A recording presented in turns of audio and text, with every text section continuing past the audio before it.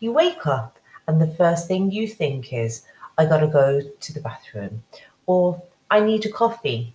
Whatever it is, the conversation has begun. You stand in front of your wardrobe, you look at the clothes. Now you think, too small, too big, not the right colour. You try on your outfit and stand in front of the mirror, and the choice is made. For some, this process is easier than others, but for me, that voice has always been there. When my kids make too much noise, I tell myself what to do to alleviate the situation. Maybe they're hungry. What is that noise? Did I take the meat out? Are the clothes finished in the washing machine?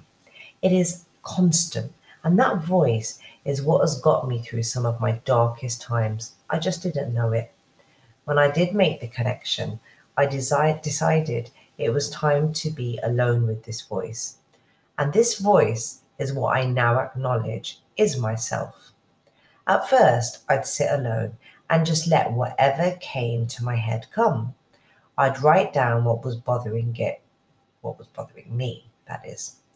Now, this was powerful in itself because just like you talk to your friends and they talk to you, so did the writing on this paper.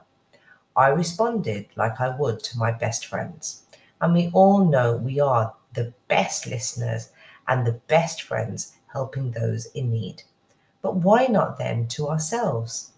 Why was I struggling to make the right decisions?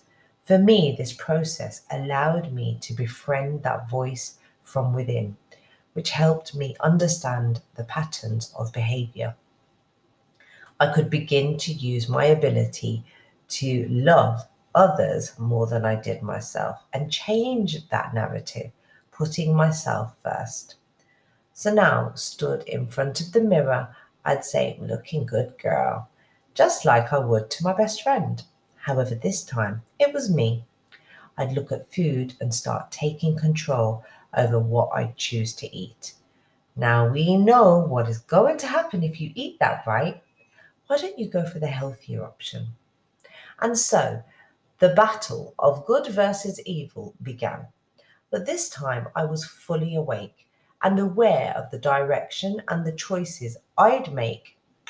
Writing to myself turned into learning how to spend quality time alone, going out for a coffee alone, buying myself flowers.